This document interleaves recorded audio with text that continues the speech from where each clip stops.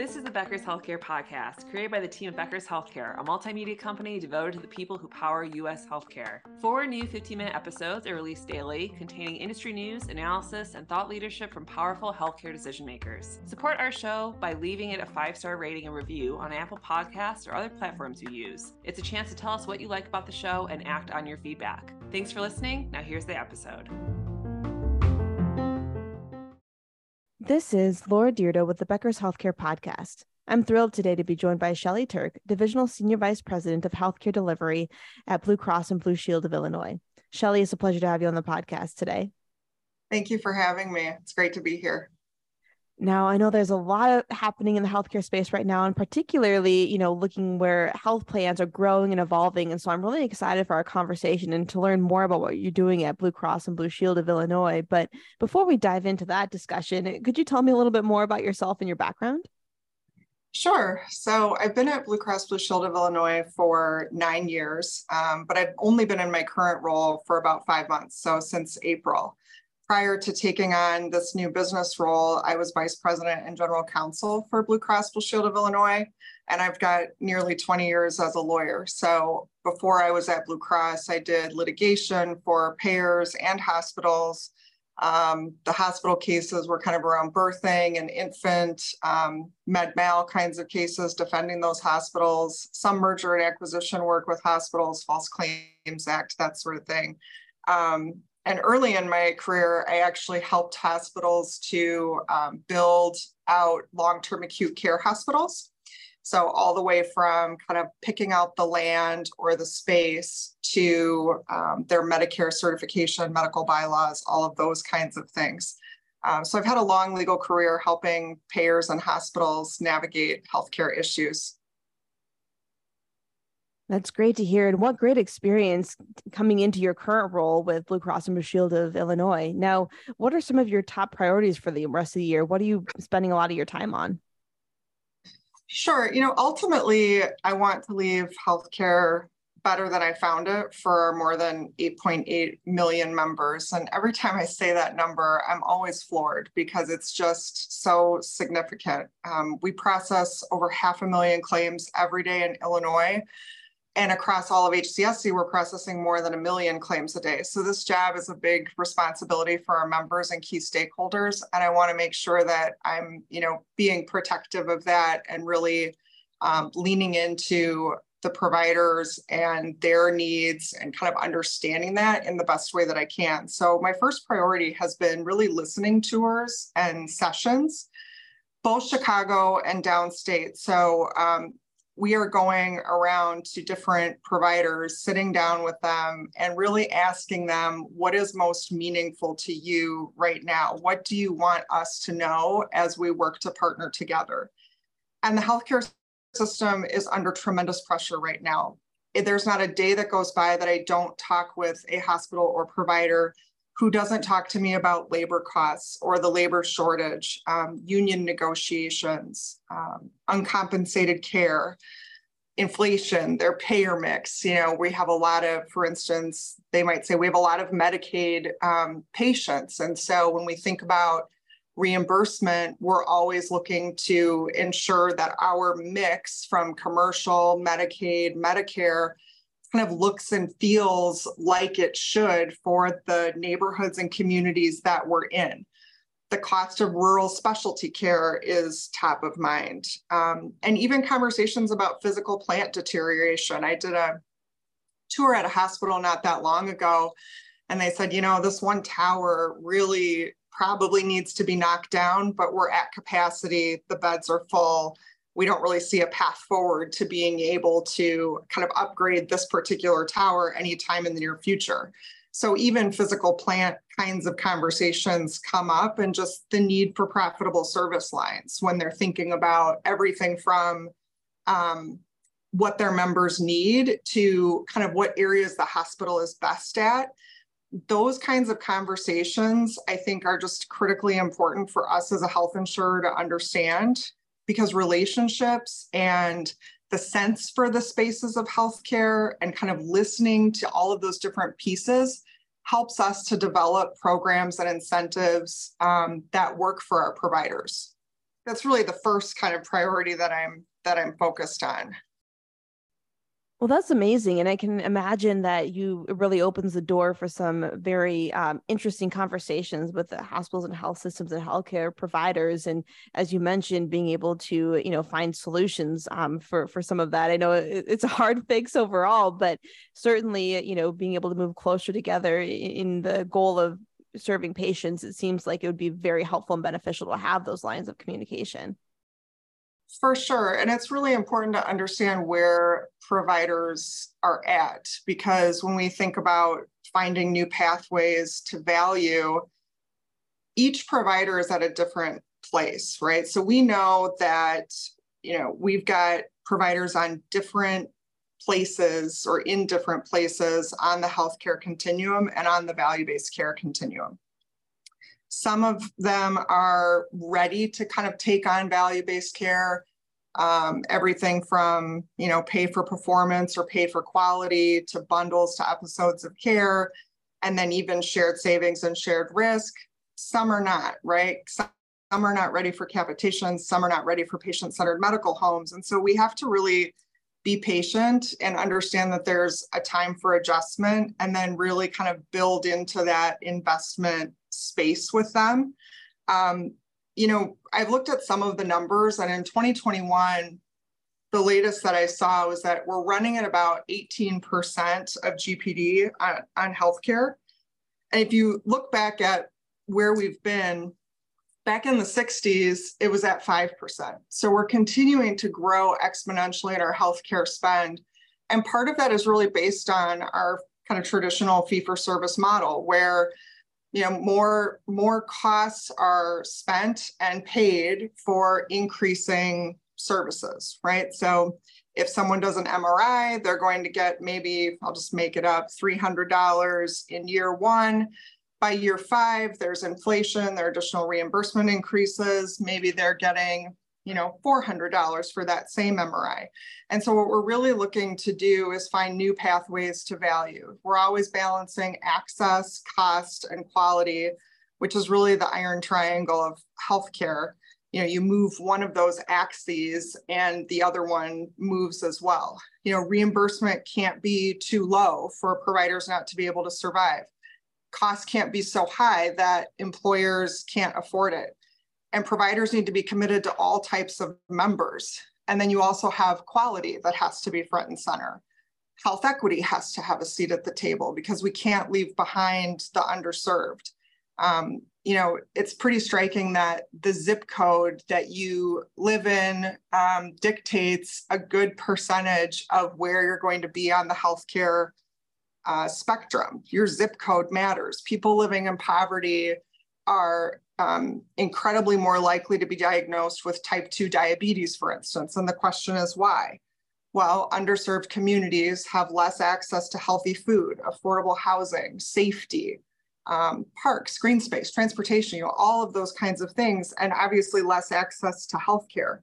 So when you're thinking about all of the different pieces that come together, we have to collectively do better. And to add to that complexity, as I was mentioning, you have providers that are all in differing and varying stages of VBC readiness.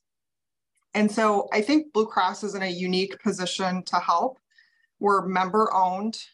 We've been around for more than 80 years, which is just as an incredible period of time. And our goal right now is to meet providers where they are. And that's why these listening sessions are so important, because we have to have productive conversations about value, about health equity, social determinants of health, costs and access, kind of holistically looking at these issues. And if we can build reimbursement models for providers that address many of those things, we're ultimately providing significant value to our consumers as the end user.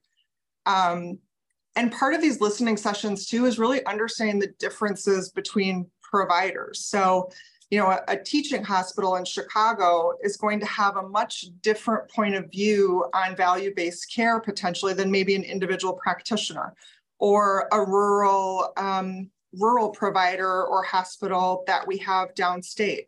So as we're thinking about the needs of different providers, our programs have to reflect kind of the needs and capabilities of each different type of provider. And sometimes that's also geography and what they're ready for. So we're looking to kind of build these new programs and have innovation that bends the cost curve. It increases value to customers. You know, we're meeting the needs of our employer groups and our members and all of our other key stakeholders. You know, it's a tall order, but that's really from a kind of priority standpoint, I think where we're really looking to focus. And then on top of that, thinking about how do we support all of our members? And that goes back to the zip code conversation. From my perspective, health and wellness doesn't have one solution because every area is different. People's conditions and diagnoses are different. And so you have to have different kinds of solutions across the entire state of Illinois. And I see all of these areas that have really like critical needs. So we have obviously urban areas with critical needs. We also have rural areas with critical needs. And one of the ways that Blue Cross is really investing in neighborhoods is through our Blue Door neighborhood centers. And I'm really proud of the work that we've done in that space because we're addressing health equity and social determinants of health through those Blue Door neighborhood centers. We have one in Morgan Park, we have one in Pullman, we have one in South Lawndale. I'm wondering if I'm forgetting one now. Morgan Park, Pullman, South Lawndale. We also have our Pilsen Multilingual Center, which is, you know, really being built to kind of serve the needs of our members who have language differences. And so all of these kind of different areas, when I think about supporting all of our members through value-based care and kind of how we're uniquely positioned to do that, our Blue Door neighborhood centers are a really good example of where we're investing in these kind of additional capabilities to support the other areas that impact healthcare. There's free exercise at the Blue Door neighborhood centers. There are computers. There are community services where we're making valuable connections with our members. Back to school events. I know we just finished a number of back to school events with Chicago Public Schools and also downstate. And you know, you might ask, well, what does that have to do with healthcare? And I would say it's all intertwined, you know, safety, food, shelter, clean water, access to community resources, being able to exercise in safe places. This all ties together from a health and wellness standpoint. And you can't bifurcate healthcare from all of these different areas, because if you do that, you're effectively saying we're only going to deal with the sick and we're not going to focus on how to prevent. I mean, we're used to a system that takes care of people after they're already sick. And I think that that's part of what we're working on and part of what we're working to change. That really is amazing. And what a great kind of summary and overview of just all the different stakeholders that really are important to you in areas that are going to make a difference for the future. Shelley, thank you so much for going through that. It sounds like, you know, a lot of big things, a lot of great things are happening at Blue Cross Blue Shield of Illinois. And from your perspective, could you talk through programs or initiatives that have been most needle moving for you this year? Sure. So VBC isn't just about providers providing value from my perspective. It's about what we provide from a value standpoint too. So one of the initiatives that we've rolled out recently is called Blue Approver, and it's an online tool for providers to submit inpatient and outpatient prior authorization requests and to check status on med-surg or specialty pharmacy, some BH services, for our Blue Cross commercial non-HMO members.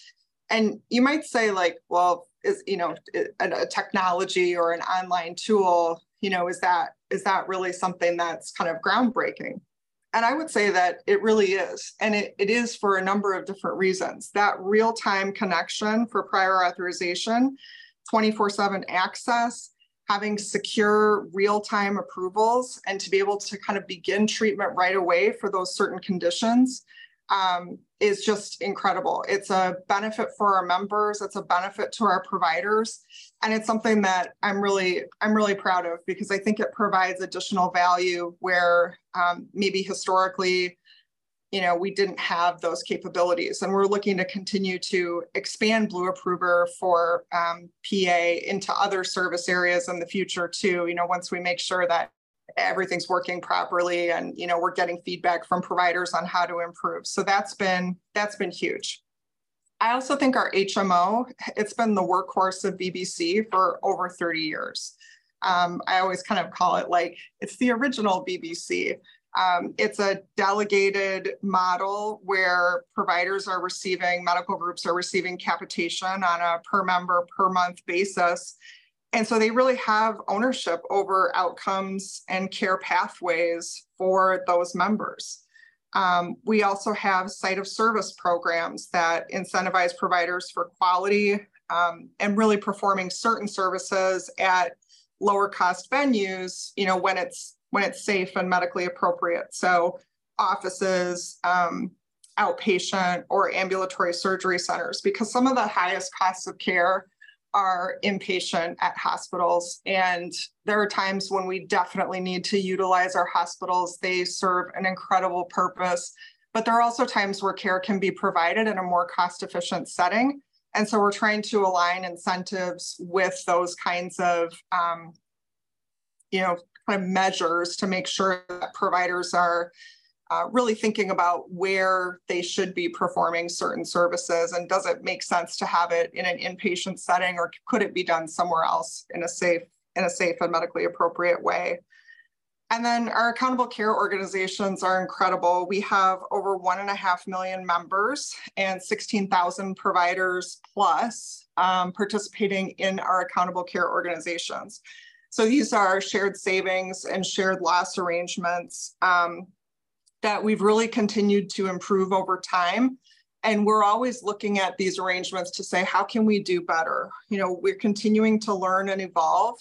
And we always say, where we can fail fast, let's fail fast and then make improvements. The ACO is an area where we haven't had any failures, thank goodness, from what I have been engaged in, but we are continuing to make improvements and continuing to learn.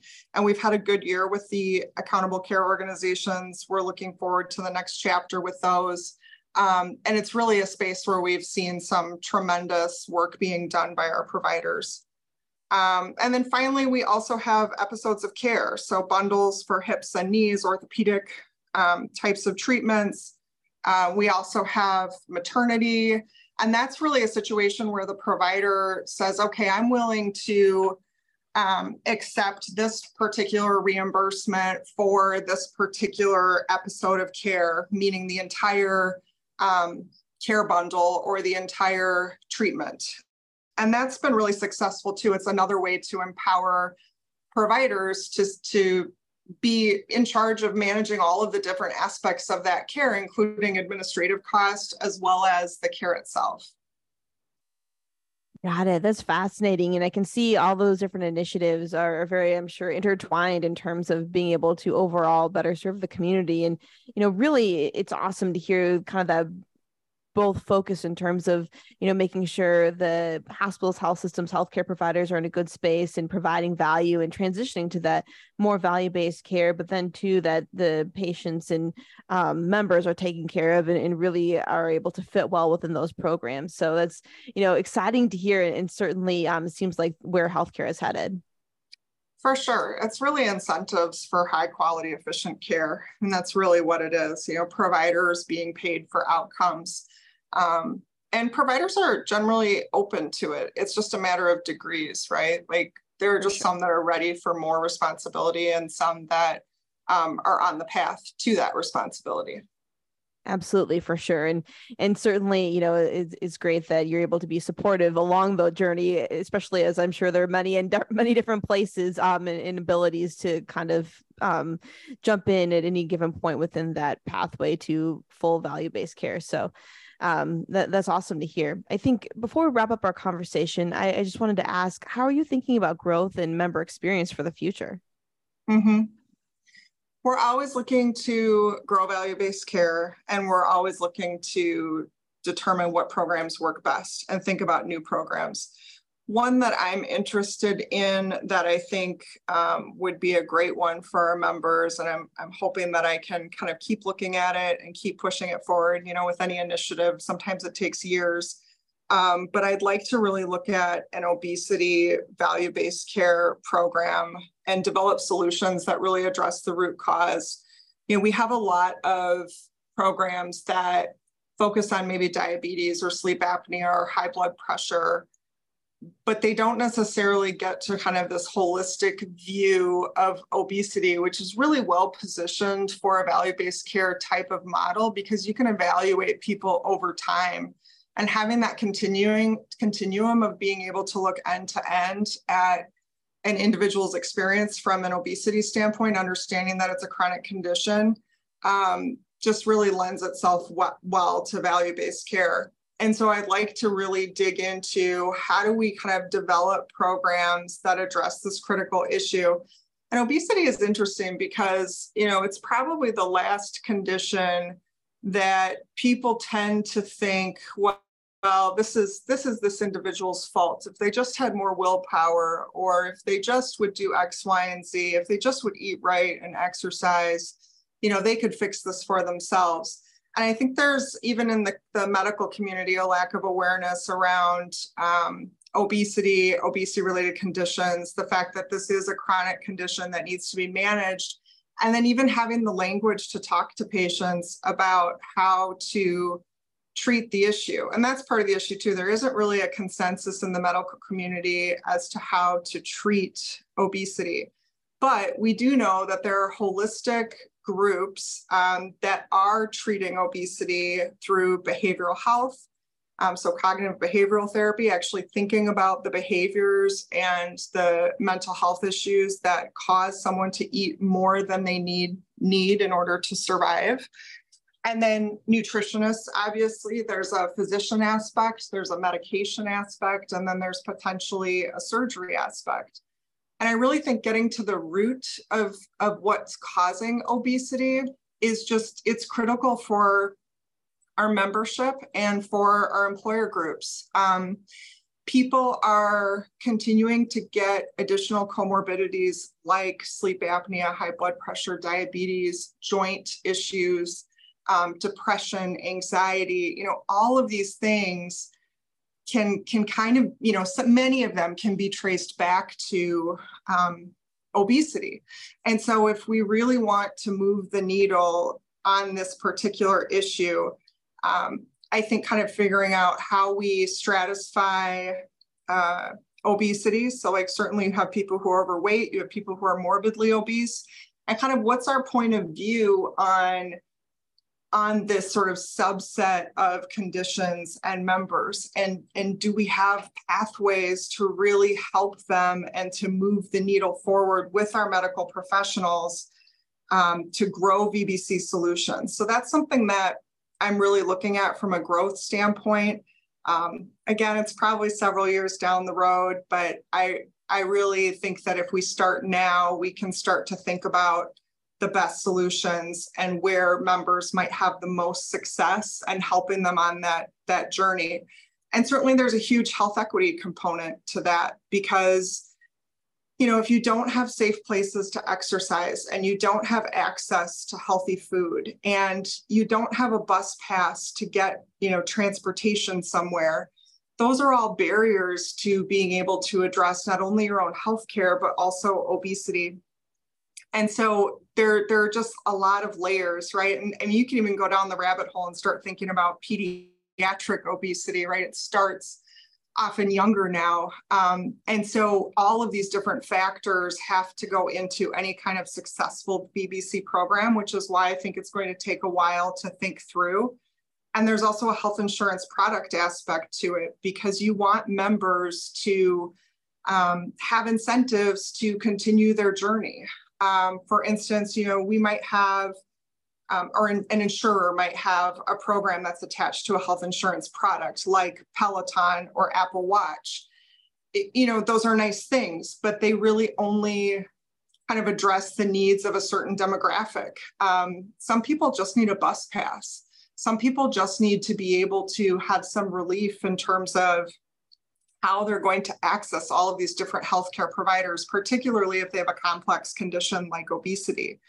And so really thinking through, like, how do we connect these things? How do we connect product with network? How do we make sure that we're building something that is sustainable over the long haul? And I think ultimately, if members are provided more for their healthcare dollars, not only will they be receiving a better experience, but they'll have better health outcomes. And I think all of those things together, making sure that we have all those different pieces aligned, that's a way that we can really drive growth and member experience. So it's one initiative that you can probably tell I'm really passionate about. And it drives from some personal experiences of mine. But it's a space that I'm just really interested in working on and growing as much as I can going forward. Absolutely, Shelley. Your passion certainly comes through in your responses here. And it's definitely great to have passionate people working in the healthcare space. It sounds really exciting, a lot of the programs that you were talking about, and certainly very important areas. I can imagine there are so many different members and folks within the community that very much could benefit from these programs. And myself being from Chicago, I can relate to many of the neighborhoods you're talking about and live near them as well. And so it's awesome to hear that there's such great and extensive programming, and I'm excited to see the results and how everything evolves over the next couple of years. For sure. We're really looking to improve the patient experience and all of these things: prevention, wellness, holistic care for conditions like obesity, like other conditions. It's just really important. We all have to be working together to make healthcare work. And I truly believe that. And that's why it's so important for all of the different stakeholders to be communicating, listening to each other, and developing solutions together. Shelley, thank you so much for joining us on the podcast today. This has been such a fun and interesting discussion, and I look forward to connecting with you again soon. Thank you. It's so important for leaders at the top of organizations to keep learning, stay sharp, grow their networks. To help our audience better do this in a more simplified, personalized, and meaningful way, Becker's Healthcare has launched My BHC. It's your trusted Becker's Healthcare experience and more, with content, connections, events, and learning opportunities. Join the community free of charge at www.my.beckershospitalreview.com, and we'll see you there.